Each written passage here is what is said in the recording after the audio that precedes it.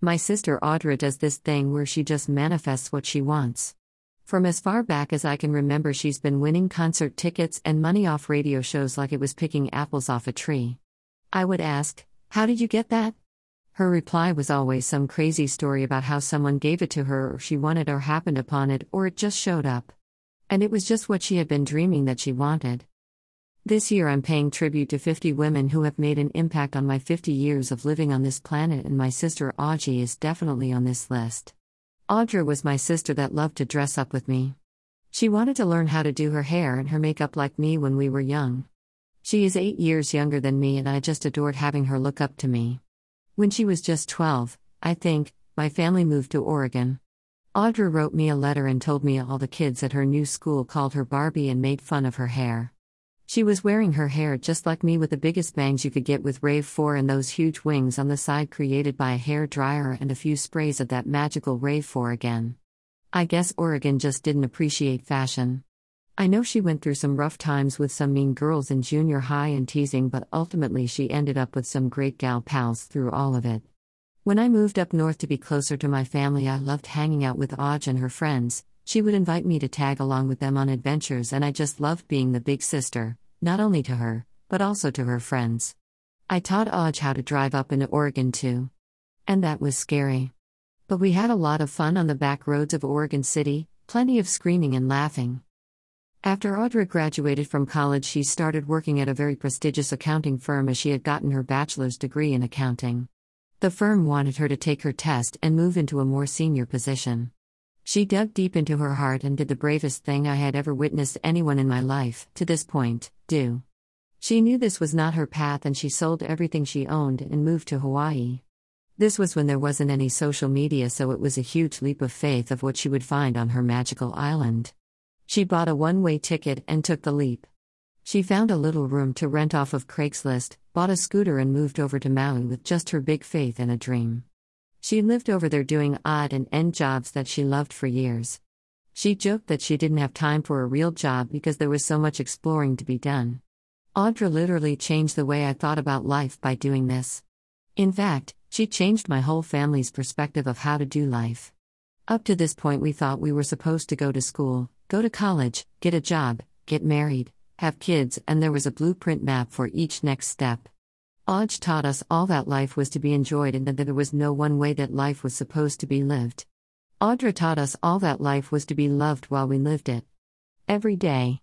By taking such a leap of faith, she showed us that we were to create our own destiny. Audra is one of the bravest women I know because of her ability to trust the process and faith that everything will work out the way she wants it to.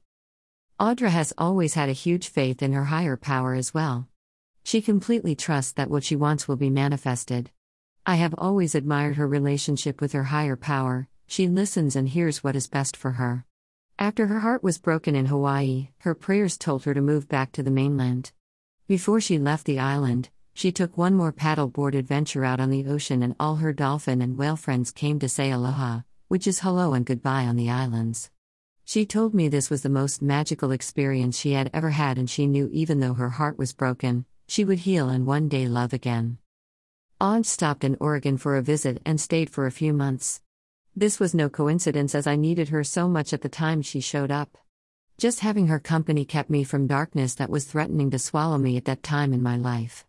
I didn't know what this darkness was. I'd never experienced it before, and I wasn't conscious it was happening to me, but as I look back, it was Audra that kept me from slipping into that dark abyss at the beginning of the divorce I was going through. She also gave me a peek into a dream that was being created in me that I didn't even know was there. We did a speaking gig together in Arizona about the power of our thoughts, and my dream was born. My favorite memory with Audra during the time she spent with me in Oregon was one night we took Scotch tape and taped our nose to our foreheads so we looked like the Who's from Whoville, and we talked to each other like that all night. We made dinner, read together, whatever we did it with our noses taped, and just looking at each other cracked us up. I don't know if I've ever laughed so hard in my life. I just loved having her keep me company for the short time she was with me. Audra also began the journey that I call my journey to joy, by going back to many of our childhood spaces and remembering who I was at that time in my life and what had brought me joy. I had fallen so far off that path that my guardian angel Oj had to get me back up on it and walk a couple miles with me for me to remember there was a time in my life where I had known joy. It wasn't long before Oj manifested another dream for herself and she moved back to Utah. She has continued for the past decade to manifest her dreams, and I have continued to watch in awe of the beautiful life she creates for herself. Oj continues to have huge faith and I believe is closer now to her higher power than she has ever been. I have always admired her amazing faith, and I know that no matter what is thrown her way, even when it appears to be an unbearable storm, she will bring the sunshine. Oj is an incredible mother. She has created the most fun traditions with her kids. In the last year, I have watched her grow herself from a princess into a queen. She takes care of the people in her queendom and is a benevolent queen. I love watching all the twists and turns through her life. Because every single one of them, she just does this thing where she manifests exactly what she wants. There might be a time in between manifesting that she's not quite clear of what she wants, but then she drops to her knees in prayer, pours out her soul, then listens, she becomes clear and is able to laser focus on what she wants to create in her life. This is when she absolutely creates magic for herself and those around her. She is absolutely magnificent. Last year she returned to her magical world of Hawaii and bought a magnificent home. What a blessing she is to all who know her. She invited us all over to experience what she has always known and told us about, the Aloha Spirit. Her home and the wonderful plants, fruit trees and wild animals that visit this space are absolutely magical.